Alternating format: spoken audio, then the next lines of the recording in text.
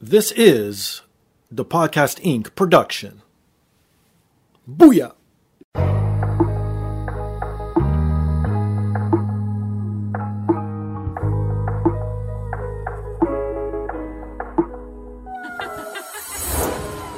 And now, this is the moment podcasting fans listening around the world have been waiting for.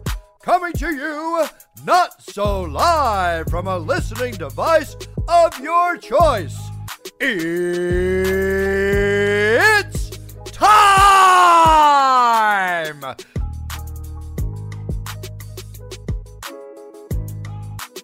Podcasting out of this corner, a mixed martial talker holding no professional record. He stands at 6 feet 1 1/2 inches tall, weighing in at whatever he feels like.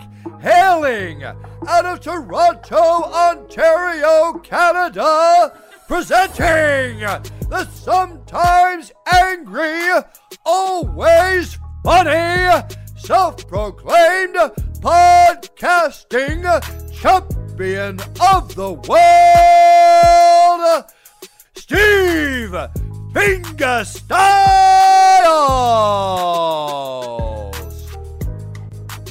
So, welcome to another rendition of the podcast. I am here once again, always again, and brought to you by Black Belt CBD.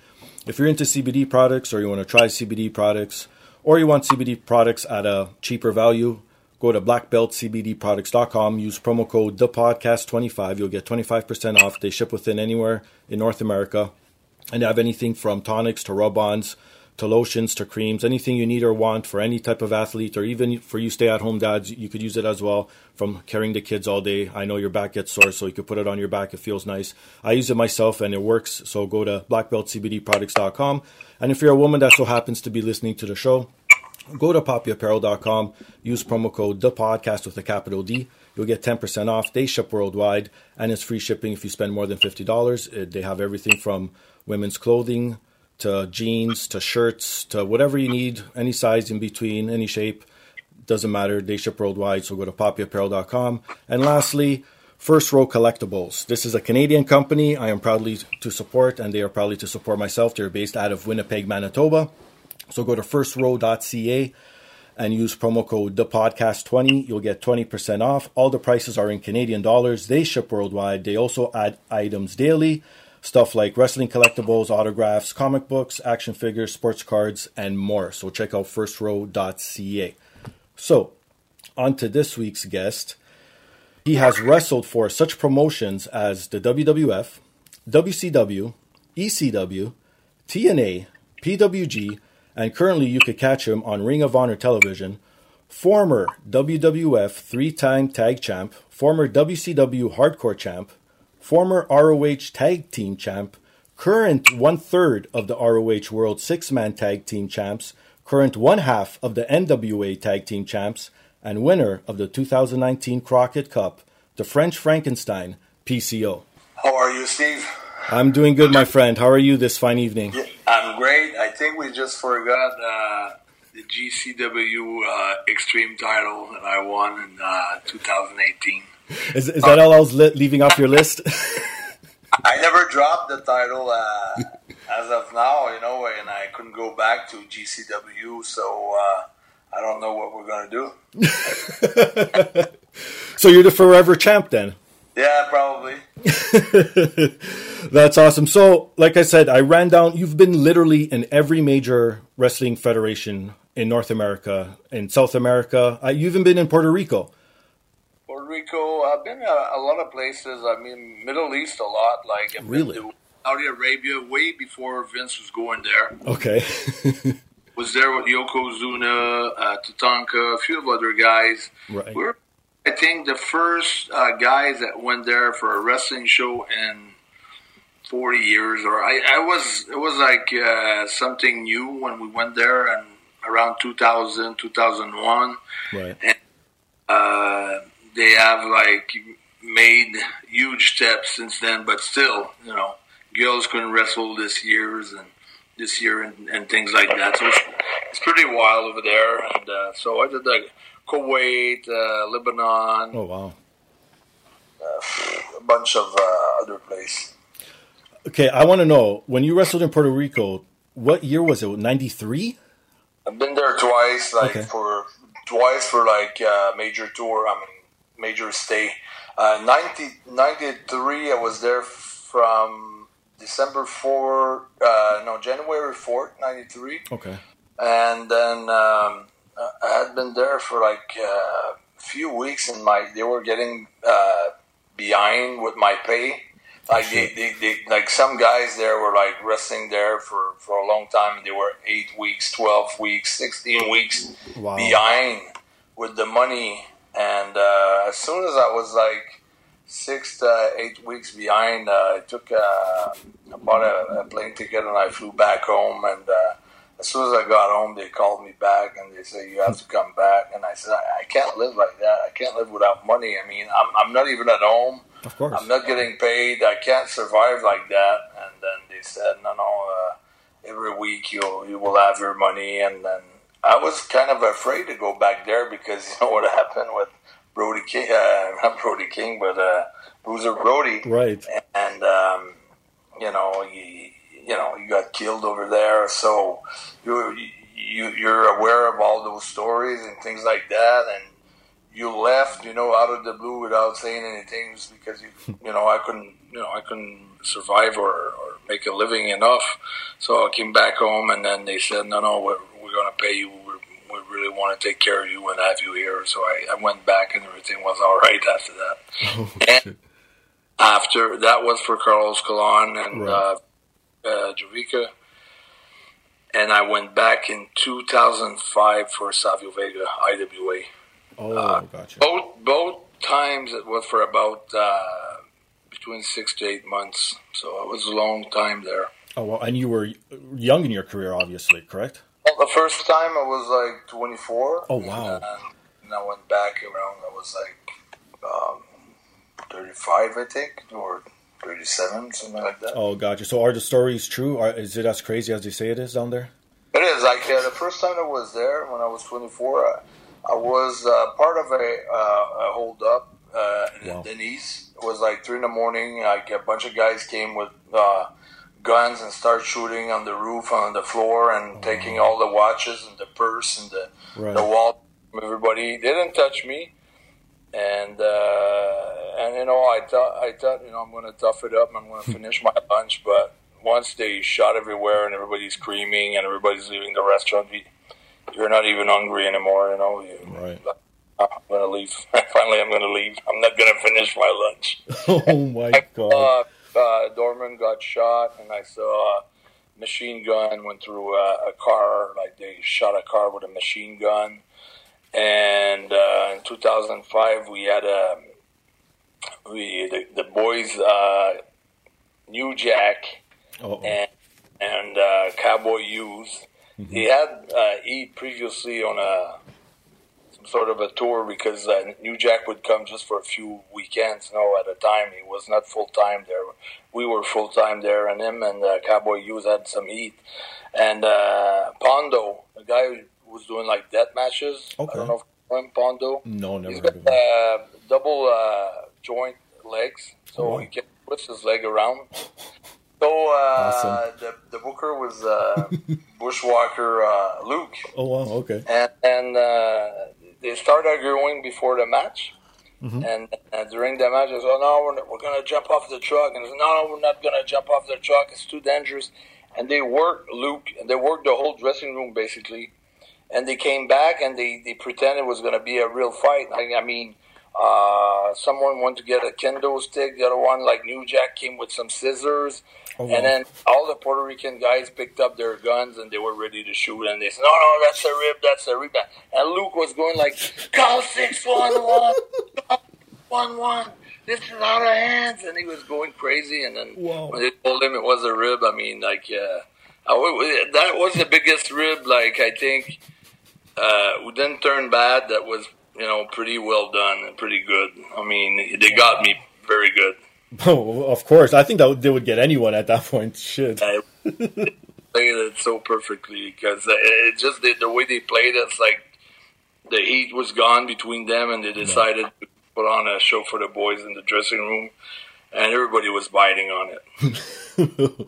Wow, that's awesome. And then you also had a run, a small little run, as they say, in the WWF, both tag team and singles. But first, let's touch on the tag team where you were with Jacques Rougeau in the Quebecers.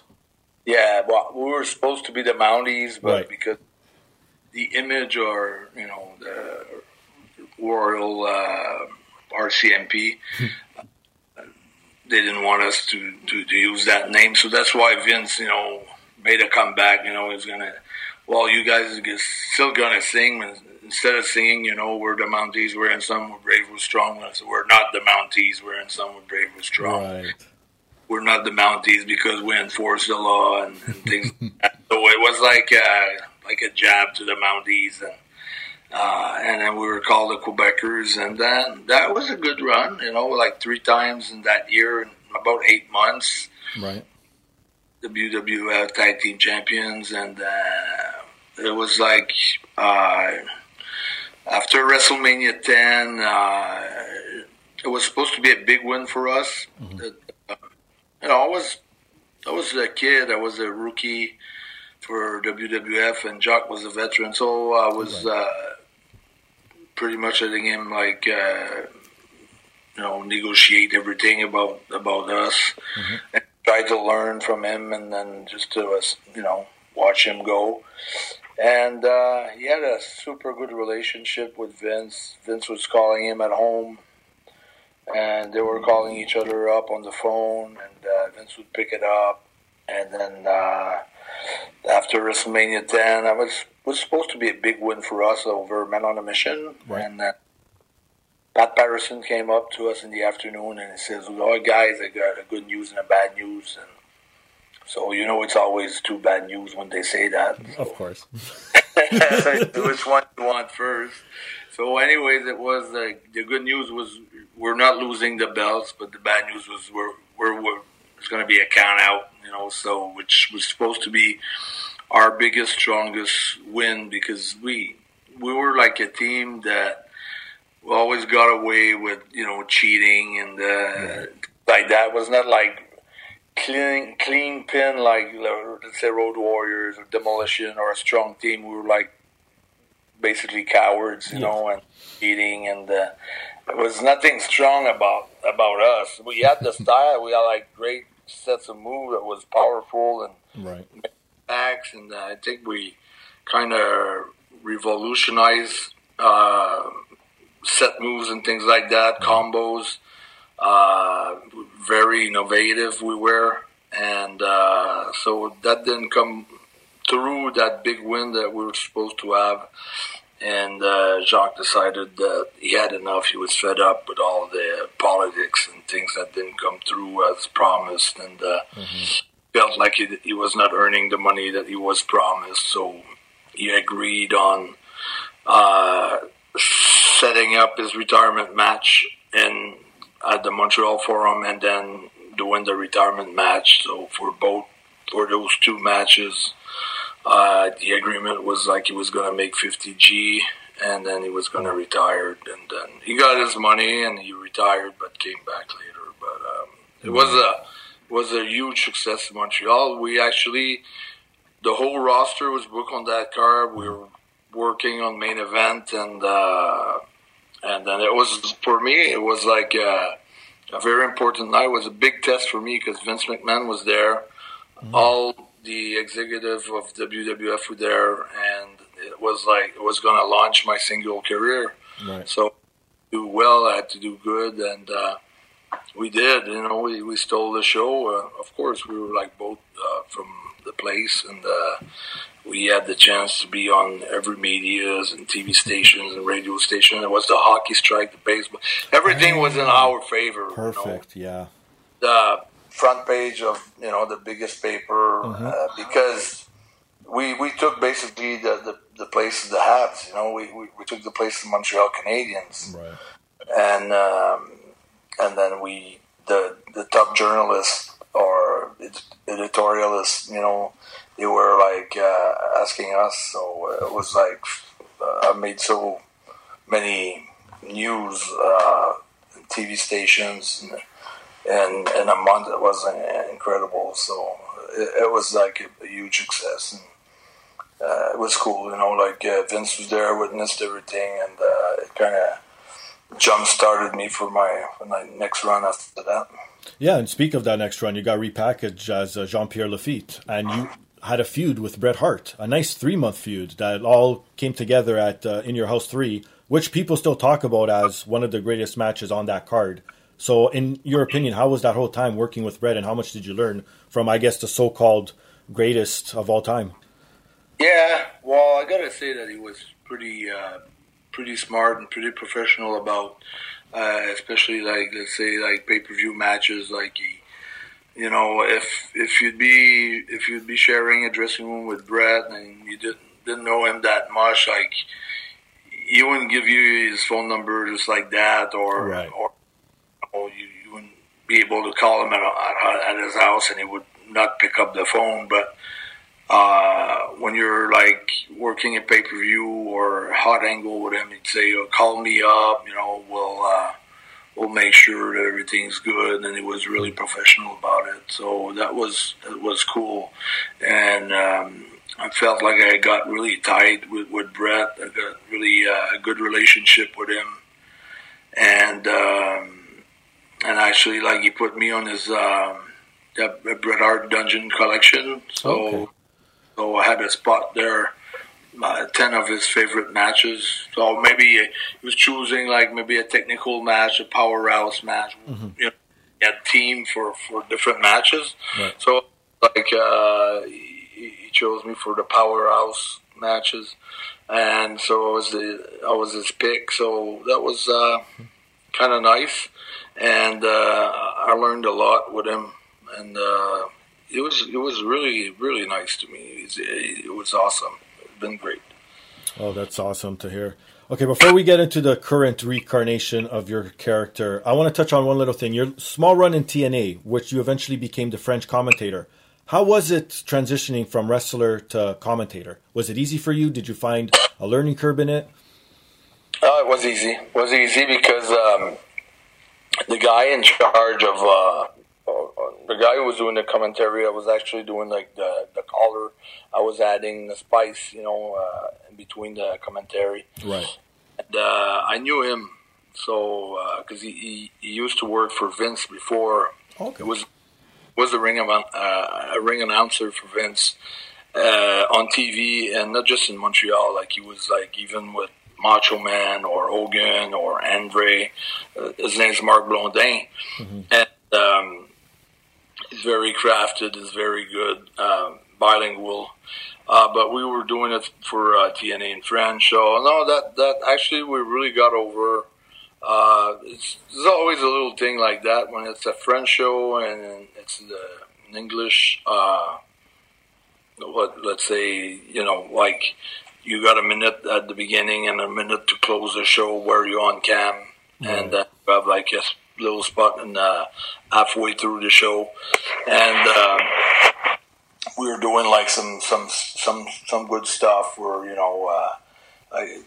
got us over, and it's not supposed to be like that because you're supposed to just put the wrestlers over. Right. Which my focus when I got there, I really wanted to emphasize on that, but then you get caught in the mold.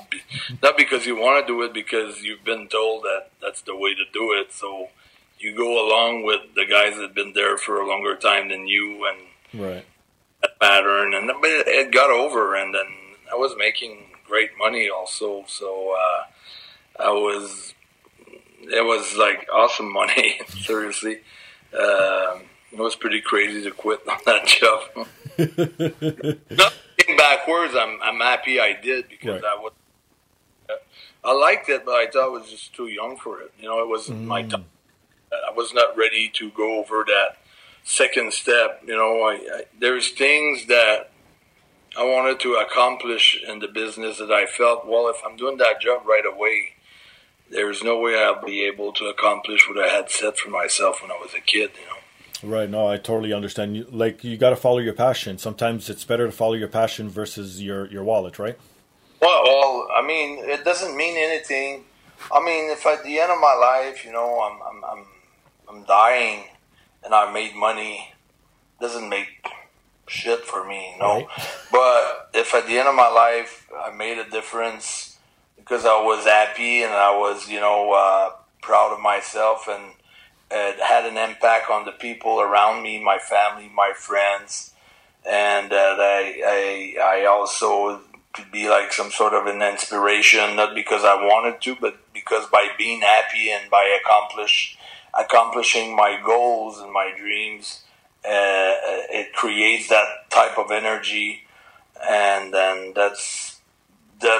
I think I would die in a better way than just being rich and not having the chance to accomplish what I wanted to accomplish. So that was my thought going into it, because I remember my boss at the TV station, he says, we can, PCO, if you want, you go there in England, and then we can hold on to the job for 3 months, and if it doesn't work out, you come back and you have a job. And I said, well, if I believe in myself and what I want to accomplish in this business, and I'm telling you that if it doesn't work out, I'm going to fall back on a great job, to me it means that I don't believe in myself, basically, because I feel like you got to burn all the boats. If you're going to war, you go into an island and you have to fight another army. Right.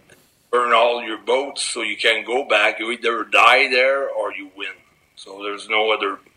That was my thought, and I died. But I'm lucky enough to be resurrected. You got it. Okay, so in 2011, you decided to retire. Now, 3 questions. Why did you retire? What were you doing in those 5 years before you came back in 2016? And why did you decide to come back in 2016? It's a weird story. I mean, I never, ever stopped dreaming about what I wanted to accomplish when I was a kid. Okay. It was always there and it was there so hard in my subconscious, in my mind, that I never thought it was there so dramatically, or so with such an impression on my subconscious, that it was really something, because I've done so much, in order to accomplish it, and I made some mistakes, and I kind of sometimes, by my own mistakes or wrong judgments and things like that, I made the wrong decisions, and I paid the price. But it was there, and it was and then what happened? When I did quit the job at the TV, and I went to England, and I went to see Sean, I went to see Vince, and I went to see everybody, and I had a few tryouts, and I gave them a few scenarios, and it didn't work out. They said they didn't have anything for me. They sent me back home. I was supposed to do Raw, I was supposed to do SmackDown. So after Raw, they said, no, don't bother to come tomorrow. Just take the car and just drop it off in Montreal. And I was in Mohegan Sun in Connecticut. And that was a tough one, coming back, driving all those hours, 15, 14 hours. I don't know, because I got kind of lost on the way back, and didn't have GPS back then. Right. Didn't have a map. I was just trying to go with my senses, and it took me forever to come back. And it was a tough, very, very tough time, because I had gambled everything on that tryout, and I had put everything, quit a job and made sacrifices, like even with the mom of my daughter, my ex, if you want. Sacrifices like that, where almost sacrificing couples, a relationship. Right. And I was looking it was only back then. It was only WWE. Like it was no other option in 2000. When it happened, it was 2009. So I was looking around, and all the doors were closed. And then I just decided what happened is just I was called up to do a radio show in Montreal, which is a lot of people are listening to it. It was a very popular radio show, and then the guy asked me, he says, what's going on with your career? And I said, no, it was not a proper retirement match or a press conference where I said, well, this is, I'm taking my, I'm retiring from wrestling. But just something like I'm with you like that. And if you would ask me what's going on with wrestling, and I think it's over with. I mean, I don't see any doors open. I don't see how I could go back there after what I went through right now. Right. And I had a pretty bad year last year, and it just, to me, I couldn't see anything. I said, I think I'm through. I think I'm done. It's not what I wanted, but that's what I thought. So, and it was, when sometimes you want something so hard, and then you're pushing, but it seems like you're pushing away instead of, having the thing that you want so much getting to you, you're pushing it away. Yep. So I just think that when I decided that I was going to let go, that I was going to kind of take a step back or, not wrestle anymore, then I started to do some videos on YouTube, and then people started, calling me and saying, well, you should cover a pay-per-view or Raw and make a report and doing things like that. And I was doing it in French, so just to get more subscribers and things like that, I went along with wrestling again, but I was not supposed to do wrestling. Right. I was supposed to do other things, So I went along. I did a few wrestling things. I have guys that I know that they have good, websites and things like that about wrestling, and they were plugging my videos. So I was getting more subscribers. So it was basically became, which I wanted to get away, but I went back to wrestling by not knowing it, just happened. Wow. And then someone called me up, says, you want to wrestle? And I don't think so. And then I went and I wrestled, and then I did a few shows, and then people kept calling, and then and the thing is, while I was not wrestling, I was really strong in Brazilian Jiu-Jitsu. I had done 3 competitions. Oh, wow, okay. Yeah, I won the Montreal Open 2 times. In the beginners, it was not a black belt or anything like that, but I was with the white belts and the blue belts, I was doing great. So I was winning tournaments and things like that, and I was getting good at it. And I was doing private karate. Kyokushin courses, because I really wanted to, improve my strikings and things like that, and to just stay in shape. So I was doing a lot of things, and then things start clicking from one thing to another. Eventually, someone from I had never worked in the States other than WWE, WCW, the big federation. I never did indies before in the United States. And so someone from Indiana called me, Michael Blanton. He says, well, I'd like, to have you on my show, and I'll make a team about you, and it's going to be called We're Not the Mounties or something like that. And I went there, and it was January 13th, 2018. Oh. And he gave me 2 dates. He said, do you want to do January 13th or April 21st? And I had that thing in my mind. If I want to be at WrestleMania, I can't take April 21st. I got to go for January 13th. But I wanted to have more time to be ready to have a good match, to train harder and do more things, wrestling-wise. Mm-hmm. But I didn't have time, so I said, I'm going to do January 13th. He said, I'm going to put you with All Ego Ethan Page. I said, all right. So I've watched some matches of Page, and I knew he was a great worker. Mm-hmm. So the Saturday, the 13th, I went to YUL to the airport in Montreal was a super big snowstorm. Uh-oh. So I stayed on the aircraft for about 6 hours. Anyways, Wow. I barely made it. I almost didn't take off. The plane almost didn't take off. We took off. After so many hours in the aircraft, I've never seen anything like that didn't let us come out and come back in. Right. So they were always expecting the next hour will be good or the next hour will be good. Eventually, I get to Indiana, like probably 15 minutes, to lace up the boots, to oil up, and put a match together. And George Anilla was there watching, and all the boys were watching. It was like second match or third match on the card. Okay. And we had like a 18-minute match or something. We had a great match. And on the way back to the hotel, Joey, I didn't even know Joey back then. I was watching Raw, SmackDown, I was doing WWE report, but I had no clue about the indie scenes, other than New Japan, things like that. Some of the matches sometimes that were interesting that I was watching, but not that much. I didn't know the whole landscape. So Joey asked me if I wanted to do the Spring Break 2, Georgia Spring Break 2. And he started explaining to me that the Spring Break 1 was a big buzz on the internet and really got over and high expectation for the 2. So he says, you're going to be wrestling Walter, big German guy, Austrian guy. Right.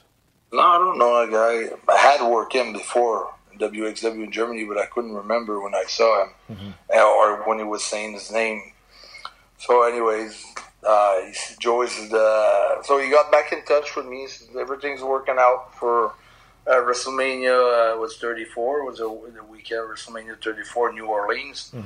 So there's one thing. I want you on the card, and I really want you, and all my partners want you. But he says, we can't afford really to fly you in. So I said, well, all right, I'm going to still do it. So I drove there. Oh, wow. And without a GPS, I'll look at a map. Wow. I'm looking at a map. I'd been to Orlando, Florida before, which was about 24 hours. I said, okay. So it turns left to Orlando and it turns right to New Orleans. It seems about the same time to me. Oh, that's crazy. It took me 40 hours to get there, not 24. Wow. And for a 25-minute match and 40 hours to come back. And I did that like straight. 40 hours without sleeping. I got there. I slept the night before. I got there around 11:30. I saw the last match of Walter the Friday night. Okay. And then I went to bed. And then it was Saturday night at midnight. It was the Spring Break. And I was third match against Walter. And it's like a miracle happened, It was crazy because I had done like 3 videos, the Monday Night PCO Destro videos prior to the WrestleMania. It wasn't called Monday Night PCO Destro. It was just videos shot for the Spring Break for Walter. And they introduced me, the ring announcer. It was so cold, it's like nobody wanted to see me there. It was like one of the worst reaction I ever got. I mean, it was so bad, so cold. But I was so pumped and so fired up. Right. So we're going into some crazy chop exchange. My chest turned purple, red, every color that exists had been on my chest. Right. It was pretty crazy. And then halfway through the match, we do a big exchange where I chop him back to the corner. He chops me back all the way back to the other corner, and I chop him back all the way to...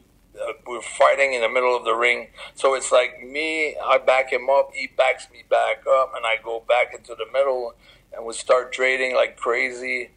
And I start to come back where I started doing like a spring-legged moonsaults from the top rope to the outside. All kinds of things, and eventually the whole crowd just got up in eruption, and it was like Rocky IV. It was like super crazy. Wow. All the finish, from maybe the match, the whole thing was like 25 minutes, but from maybe 13 to 14 minutes of the match, everybody was up, and they never sat back down. They stayed up for all the way to the end of the match, and then I got the win, 1, 2, 3, and it was like pandemonium. It was crazy, and then everything like kind of took off from there. Yeah, pretty much, because that's when you got signed to ROH and then joined Villain Enterprises. Okay, before we get into all that, for people who don't know, what is well, I guess you could say what, because it is sort of half-man. What? So what is Perfect Creation 1?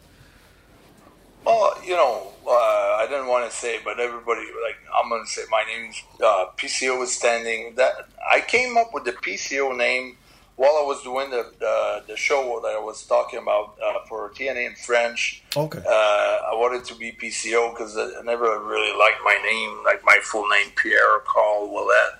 And it's hard to pronounce, and it's super kind of French, the Ouellet, and it's Ouellet, and they misspell it, and sometimes T, no E before the double L, or just one L, 2 T. And, it's always got, pretty much butchered. Yeah. So I totally understand. With PCO, it's catchy, it's cool. So it really got over here in Montreal and Quebec, in the province of Quebec. So I was really over already with just the TNA show as PCO. I said, that's something that I want to carry on now into the States. So when I was speaking to Joey, I said, I'd like to go as PCO, but they'll transition from Quebecer Pierre to PCO, but that's how it's introduced, and that's how I want to go. And then after the spring break, I was in demand. I mean, I was like doing 3 to 4 indie shows per week. So I was on I was a poster boy for every federation in the States. Right. Germany, everywhere. I was like, then I got called up from MLW. I was the main event for MLW. I did almost every main event for them, a bunch of matches, and I was main eventing everywhere in the States, from LA, PWG to Pro Wrestling Guerrilla, like you said, Bola, Texas, all over. And Colorado, everywhere, Portland, Oregon, and then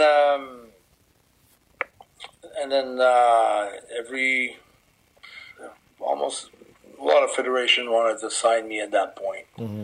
And the videos on Twitter, well, I go by PCO's Not Human now, because I'm doing like things like basically what happened. It was my reincarnation. When I wrestled Walter, it was everything that I always dreamed about since I was a kid. That had happened at a late age of 50 years old. So we kind of did like a Quentin Tarantino deal where we went backwards, Right. So because I told you we were doing, we did 3 videos leading to the spring break with Joey Janela, the show. So the last one was I was getting hit in the chest by a fry pan, and then I got tired of it and take it off the ends of Destro when I rolled the fry pan. And then as I was walking away from him, my back to him, right after we shot that video, he said, "Man, you are Frankenstein. You walk like him. Right. You the same walking, the same way. You handle yourself the same ways." As a kid, I was a big fan of the Frankenstein movies. Watched them over and over, Addams Family, things like that. He says, "You are him, and that's you." And then we went with that, the French-Canadian Frankenstein. Actually, that was Court Bauer, MLW, who came up with the French-Canadian Frankenstein. But we had done, we had Destro picking me up in the cemetery where I was dead, and then brought me to the lab, and then put the car battery and with the jumper cables, and shot me on the heart, and then I resurrected, which was like also an image to my career. So it made sense as a character, and it made sense as what was going on in my life and in my career. And then we were doing videos that they were, sometimes we didn't even know that they were scenes from the movies. Like one time I got set on fire, and then we realized that we had shot something that was done in the movie. That happened maybe 5 or 6 times on different videos that we did it without knowing it. And then we knew we were on something because things were crisscrossing so close to the reality that it gelled with the story. And Destro is Mike Roy or Michel Aouet. His name is Destroyer because on the old-time feats of strength, old-time men's feats of strength, he is at the Arnold Schwarzenegger Classic, the bodybuilding contest. Right. Arnold invited him, Arnold Schwarzenegger, to do a show. And all the strongest men in the world were there, like Bill Kazmaier and all those guys. Oh, wow. And he did put $10,000 on the table and said, anybody that can beat me what I'm doing, I'll give them 10 grand. Wow. And nobody was capable of doing what he's doing. I mean, bending nails, bending a penny. Right. A couple decks of cards with his hands, mouth, Wow. bunch of things. Super, super strong. Yeah. And so he taught me everything that he knew. Because the thing with Destro is he was 300 and something pounds, and he lost 168 pounds, and he's been keeping it off for more than 12 years. So I went to him as I knew, even before the Walter deal was done. It was October 2017. I was doing some indies in Quebec and in Ontario for Great North Wrestling with Hannibal, and I wanted to get better conditioning and better shape, and I asked him if he wanted to train me. Right. So he started as a personal trainer. Then we became friends. Right. Then he was holding on to the camera while I was shooting my promos, and he was telling me, there's something missing in your promos that we could add, with what I know, what I can make you do that would enhance your promos. So that's how everything got started, and the evolution from there has been like what we see now. So it's been like almost a fairy tale story. It's pretty crazy how everything came about. No kidding. So into the ROH run now that you're currently in, like you just said, it's just crazy. Just literally happened like in a blink of an eye. You're part of this faction that's known as Villain Enterprises, that's headed by obviously the villain himself, Marty Scurll. You tag with Brody King, and now you guys added a new member, Flip Gordon. How is this whole thing? Like you said, is your mind blown? Because everyone knows Marty Scurll right now is one of the hottest performers on the indie scene, right? So to be attached to that and be in ROH altogether and have all these titles, like you must be loving it. Yeah, of course. Well, the thing is, you remember when I told you when I was going to England, I was burning my boats and things like that. Right. Well, I came back and nothing happened, and I thought everything was down the drain. But the one thing that wasn't down the drain is the fact that I met Marty Scurll that year and Nick Aldis. And I never thought that would come back and help me out in my life. But when I'm talking with Nick Aldis, he's saying, well, the thing is that you treated us so good as a veteran, me and Marty, right, and all the other veterans that came by treated us like shit, basically.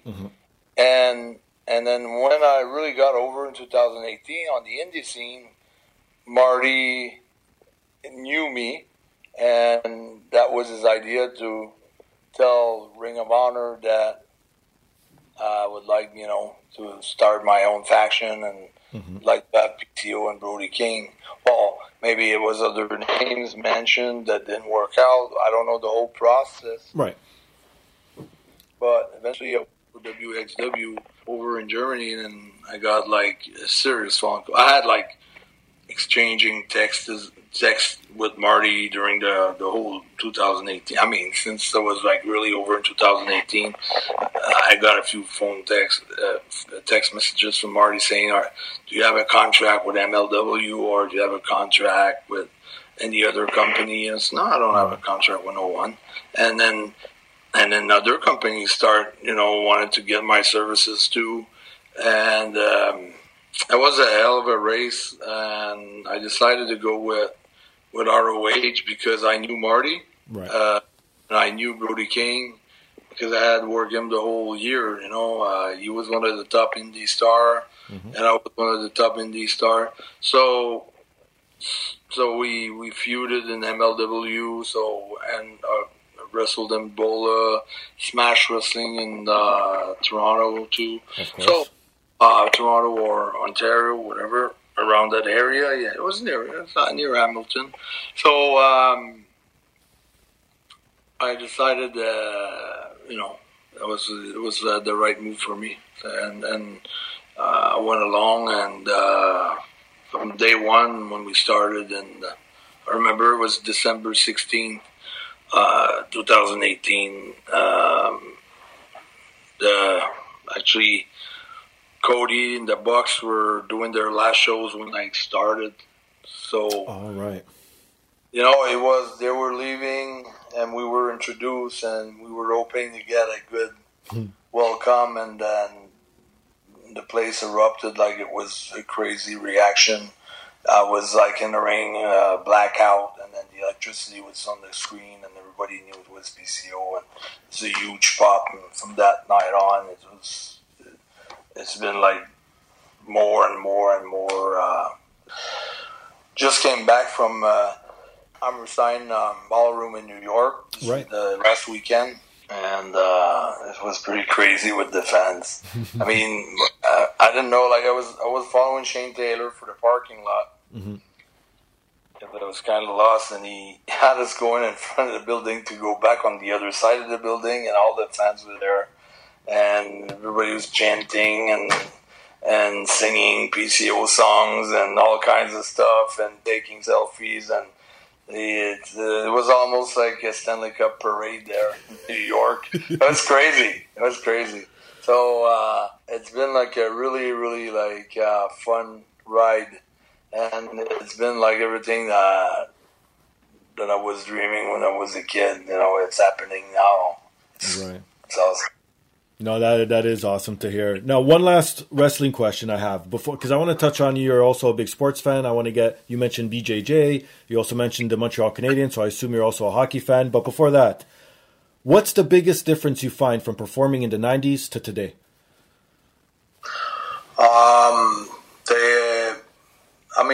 From the indie scenes and with ROH especially, and if I look at New Japan Pro Wrestling, there's the speed. It's much a faster pace. There's no rest hold like ROH. We don't really grab a headlock, and then install it for a little while. It's constant moving, and it's a fast pace. And also there's I think a lot of combos, and stack up like a bunch of moves on top of each other. A lot of reversal and reversal and counter, and everything has changed, and it's faster. And also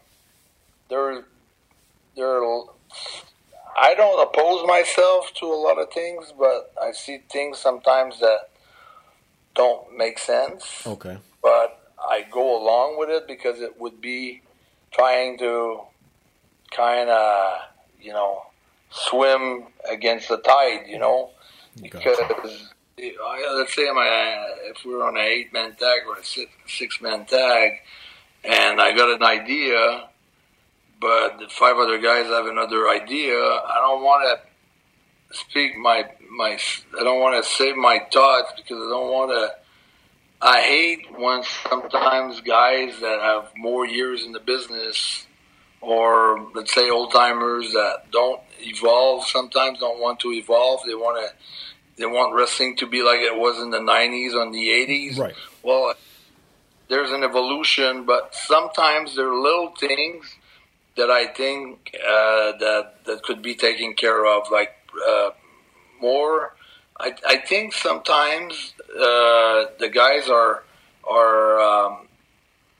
they want an instant pop, and then great match every night, and they're ready to sacrifice a character or a storyline in order to get a pop. Where sometimes you could get your character like over for 3, 4, 5 show and build up a specific pop for a specific event. Right. I think that has changed a lot. Like let's say for an example, if I'm talking about WWE, Braun Strowman, he should pick the spot where he's gonna be slammed or suplexed. You know, it should be someone that they're going to push hard or want to really make him look good. But he shouldn't like bump just for a pop in a match, just to make a match look good, kind of. So there's a little things that needs to be worked around, and that's just being not judging or anything, just trying to be perfectionist. You know that. I wouldn't change anything, but I would have things to make a little bit more sense sometimes, just sometimes.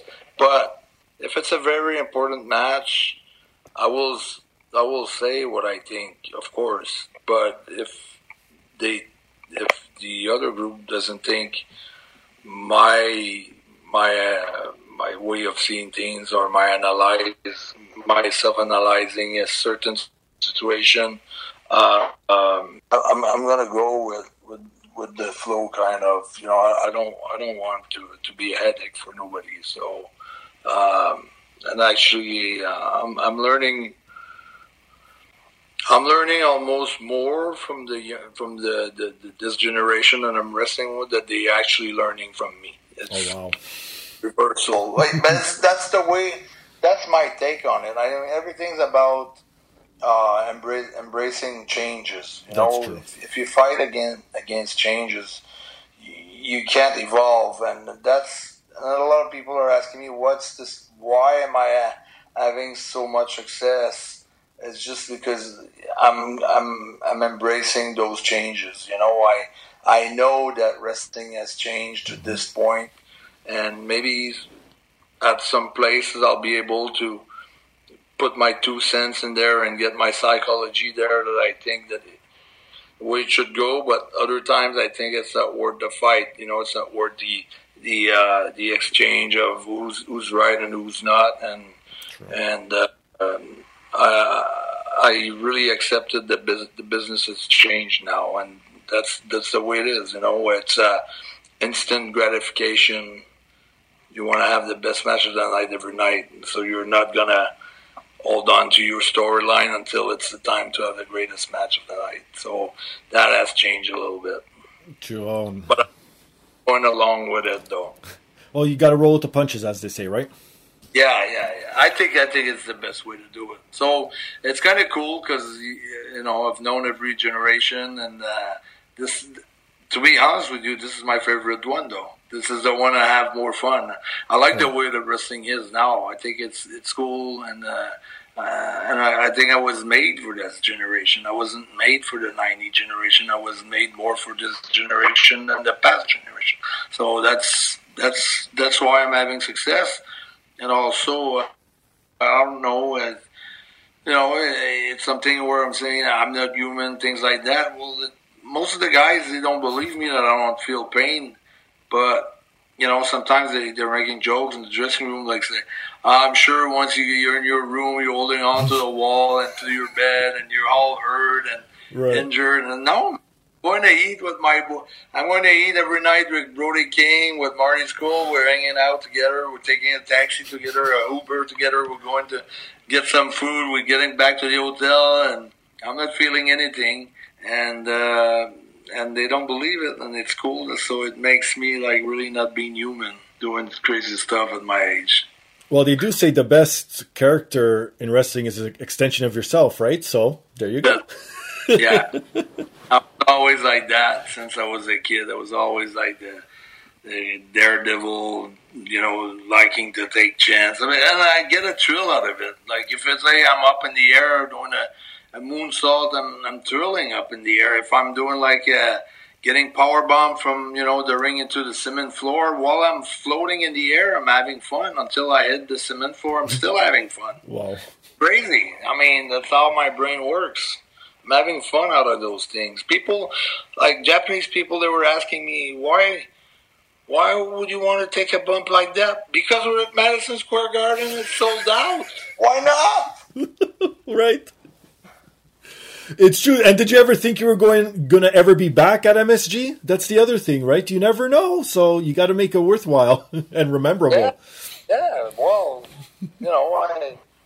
I wanted to do something special, and I wanted people to remember me for that night, and they did. I'm still talking about it. Exactly. All right. Okay, we're both Canadian, so obviously we both watch hockey. Favorite team? Is it Montreal Canadiens? Yeah, I got a weak spot also for Vegas. Okay. The Knights. Okay. Oh, I'm a big Jerry Gallant. I really liked him as a coach since his junior when he was in the queue. Okay. For when he won the Memorial Cup, and then when he got hired, Montreal Canadiens as an assistant coach, and I really liked the guy. I think he was a great player too, and then he became a great coach, and I was happy. There's a bunch of guys that I like over there. Fleury as a goaltender, and I really like the vibe. I mean, everybody thought, well, Vegas was going to be a failure for hockey, and right. It's probably the most fun. You see the fans there, win, lose, whatever happened, they're partying.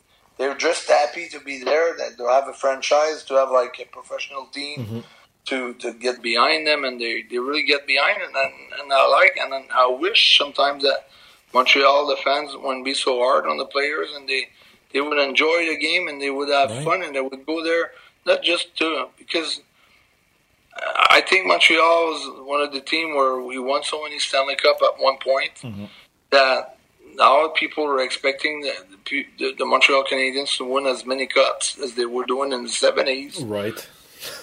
But there's 31 or 32 clubs. There's only one winner per year. Yeah. So why would you think that Montreal would have a better team than the other team? When back then we had the first 2 picks in Quebec every year. It was part of the deal. Montreal had the first 2 first pick in Quebec. It was protected. Right. It was a protected territory.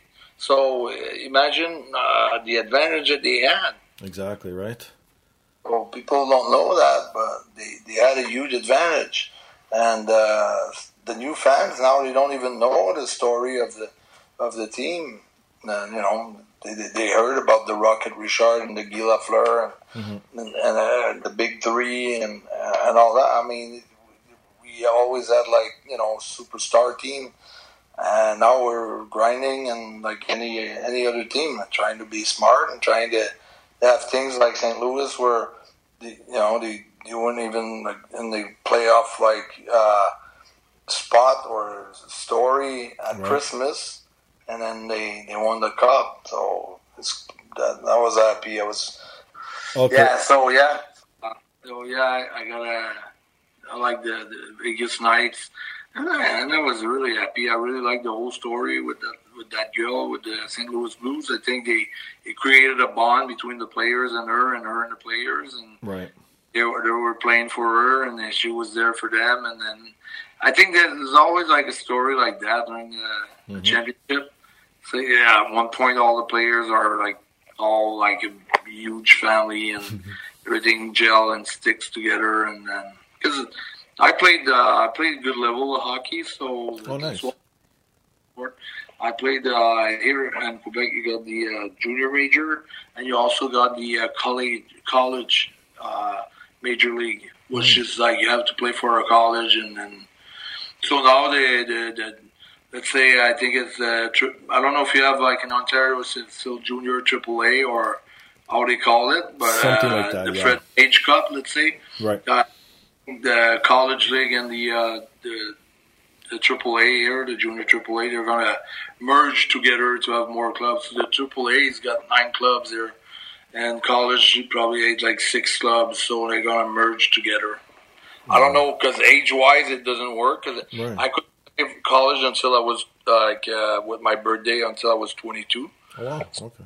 So, and then usually you only allowed 20 years old in the junior, so I don't know how they're going to work out the age gap. But you can start at 16 in college anyways. So we had 16-year-old player. I was the oldest one at 22, and I played 2 years. I think my 21, and I turned 22 in December. So, I think my last year was 21 or 22, and then I got offered to go to the training camp for Chicago. It was the Fort Wayne Comets in the International Hockey League. Al Sims was the coach. Oh, okay. And he was on the phone with me, and because I had played the I don't know if you know about that, but you got the Allen Cup and you got the Hardy Cup, okay. and a senior, and I played for the Hardy Cup. Was against Amondi. Well, we had a team from Quebec, and I was the best scorer of the team that year. Nice. And got invited, and instead of going to the training camp, because I only had one eye, so I was playing with one eye. That's right. So sometimes I'd get like major check, in the middle of the ice, so looking for a puck on one side, and train was coming on the other side. Right. Even though like playing at like 215, 220, it was like a big player. But I decided I got booked in the meantime by Emile Dupré a number of times, and instead of going for the hockey, I went for wrestling. And the rest is history, as they say. Yeah. So that's why I'm a huge fan of hockey. But I like baseball. I'm following baseball, football, every sports, like a big sports fan. Oh, that's awesome. And you mentioned Vegas. The reason why I like Vegas is because they're bringing some life into the NHL. Like, don't you think that the NHL is sort of falling behind with these other leagues, where it still feels like it's an older league, where there's not that much enthusiasm? Like, it doesn't feel youthful like the other leagues. Yeah, maybe, but I gotta tell you, we're making huge, huge steps. Because in 1993, when I was with WWF, I was talking about hockey in a car or something. Right. Nobody knew what offside was. Nobody knew any players. Nobody knew anything about the sport. Now, it's crazy. Boston fans thought the referee is recording all the match of the Bruins. Mm-hmm. He can't watch them while he's wrestling or while he's refereeing on the road. Right. And it's no one to tell him the score. Jan Rokobani, big fan. Oh, wow. So we kept station for 30 minutes about hockey in a ride car, in a car ride, whatever. But before, impossible to have a discussion about hockey with anyone in the wrestling industry. Now, everybody. With the Briscoes, they don't know. You can still have a conversation about it. Oh, wow. They know. Oh, that's cool. That's I think we're making huge steps. I mean, I think with I don't know if it was the gold medal from the U.S. 1980 league play. That's a great movie, Miracle on Ice. Right. And I was a kid when I watched it. I remember watching that game and my dad telling me, it's a bunch of guys from college and they're playing the Russian, where they've been playing together for 16 years or whatever. Like, I remember like it was yesterday telling me that those kids, they were going to get wiped out and they lost. By watching the movie, I didn't remember that, but on the movie 10-0 at the Garden a week before, and they won. So I think that helped, and Gretzky going to LA, and Crosby going to Pittsburgh, and Lemieux, and that's true. A bunch of big moves that were made, by the league, and we kind of hate Gary Bettman, but I think he did good for the league.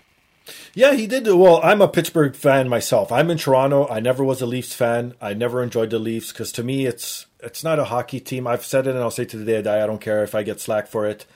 they're a business. They're not in it to win it. They're in it to make money, I find. Especially living in Toronto and the way they cover the Leafs and everything. So I'm a Pittsburgh fan, and it was mostly because of Mario Lemieux getting drafted to the Penguins. And then now with Crosby and the whole resurgence of them being a powerhouse again, love it. So I see how the Americans could have loved it as well, right? Yeah. No, I think the sport is moving. It's probably one of the top 3 sports in the States now. Oh, that's good to hear. I think the sport with the most problem right now is baseball. Oh, I could see that. The stadiums are not full. They are, half full or half empty. I mean, the games, they're trying to solve a lot of problems, games being too long. Right. There's a lot of problems with baseball right now. So I think football is so good, basketball is great, and hockey comes third. Oh, that's good to hear. From what I get on the road. Right, of course. Well, you're in the trenches, so you would know. And with the wrestlers, everybody, hockey is really popular now in the States. Oh, that's awesome. And I think ratings proved it, too. They did some great score. I mean, during one of the game, with over like 7 million.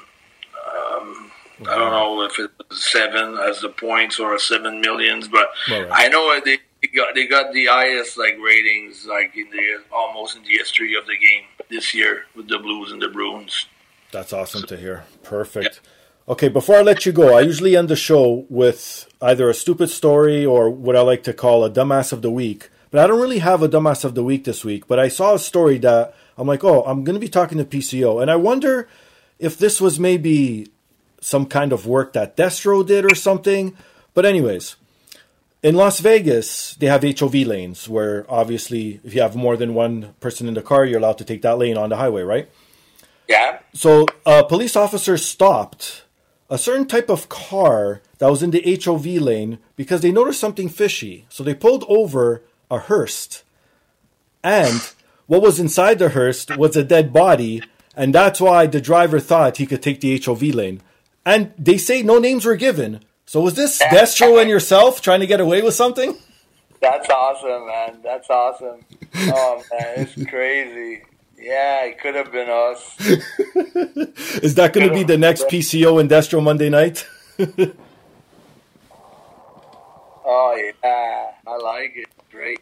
Yeah. Oh, man. Oh. I'm just I must have to tell Destro that story. I think someone's watching you guys. Yeah. Makes sense. All right, my friend. Thank you once again for coming on. This is your time to shine. Plug your stuff, your socials, where you're going to be, anything up and coming. Yeah, SummerSlam weekend. We're going to be in Toronto August 9th at the Maple Leaf Garden. And I'll see you there because I'll be at that show. So maybe I'll pop in and say what's up to you. Yeah, what is it called now at Maple Leaf Garden? It's called the Mattamy Center, I believe. Okay, but that's cool for me. I mean, I've been there before, but that's going to be another cool trip, because Madison Square Garden, now Maple Leaf Garden, it's a good ring to it, and it's pretty historical. My favorite social media platform. Well, I'm a big Facebook and Instagram too, and YouTube as well. But PCO is not human on Twitter. I'm very interactive. I don't think there's anyone that I never interact with. I retweet it. I make and to me it's important also to not just comment just to comment. It's very appropriate to different person that I get to know because I see their messages, and then when I make a comment, it's specifically towards the specific individual. It's not like a generic message that I could say, "Oh, thanks brother, thanks brother, thanks brother." It's gonna be something, and then it makes sense. And to me, it's important. I really want to serve the fans, the people that supports me. I really want to give them the best that I can, as far as being there when they. I mean, there's so many people that have been. Well, PCO just made my day. Retweeted my message or my tweet, course, they're surprised. Like it's never happening to them. So I'm very interactive there. I don't interact on Instagram, but I post a lot, and I got a lot of traffic there. My Facebook, my personal Facebook, which is PCO Pierre Carl Ouellet, is sold out at 5,000. Yeah. So now it's on my fan page, which is PCO Style. And now I'm trying to do more live on my fan page and nice. Really to grow this into like my main page more than my personal page. I did another live with the Hearst today with half of the windshield like ripping off and then crossing police car and being scared that I was going to get arrested, but I don't. Right. Because we dropped a water tank on the hood. We dropped a washing machine from the third floor on the hood. This car is like a tank, man. It's all busted all over the place. The hood is kind of bent in like 3 different dimensions. Rockers are falling off the doors on the floor. But it still go. And I'm doing some lives. And, I get the phone and tape everything. So, yeah, invite everybody to go on my PCO Style Facebook page and PCO's Not Human on Instagram. And Pierre Carl Ouellet on YouTube, where we're at next week is going to be episode 68. Nice. Monday, PCO and Death Show. That comes out every Monday at around between 7 and 8 p.m. every Monday night. And actually, I got a big scoop for you. We just shot a bunch of entrances that PCO and Destro can do. So we shot like 5 different entrances, which are going to be pretty crazy. Nice. So one's going to show air from this Monday for 5 weeks in a row. And I shot also 2 commercials. Because the main thing for me, it's to top the George Foreman comeback. That's awesome. Love it. That's what I want to do. I want to become world heavyweight champion and top George Foreman's comeback. Oh, wow. And a George Foreman grill in your house. My goal is to every car in the world would have the PCO jumper cables in their car. Oh, that's awesome. So even if you don't need a boost, you're protected by PCO and Destro. Right. So that's the thing. Love it, my man. Love it. And for myself, you can find me on Instagram and Twitter under Finger Styles. You can follow the podcast on Twitter, the podcast app. Email us your thoughts, suggestions, comments, anything you want to get off your chest at thepodcastapp@gmail.com. Please go subscribe, review, do all that fun and nice stuff. It really helps support the podcast at Apple Podcasts, Stitcher, TuneIn, SoundCloud, Spotify, and iHeartRadio. And please also support the sponsors. Go back, rewind, listen to the top of the show. I mentioned 3 nice sponsors there. Help everybody out, which helps me out. All good, my friend? All good. On that note, he's PCO. I'm Steve. This is the podcast. Peace.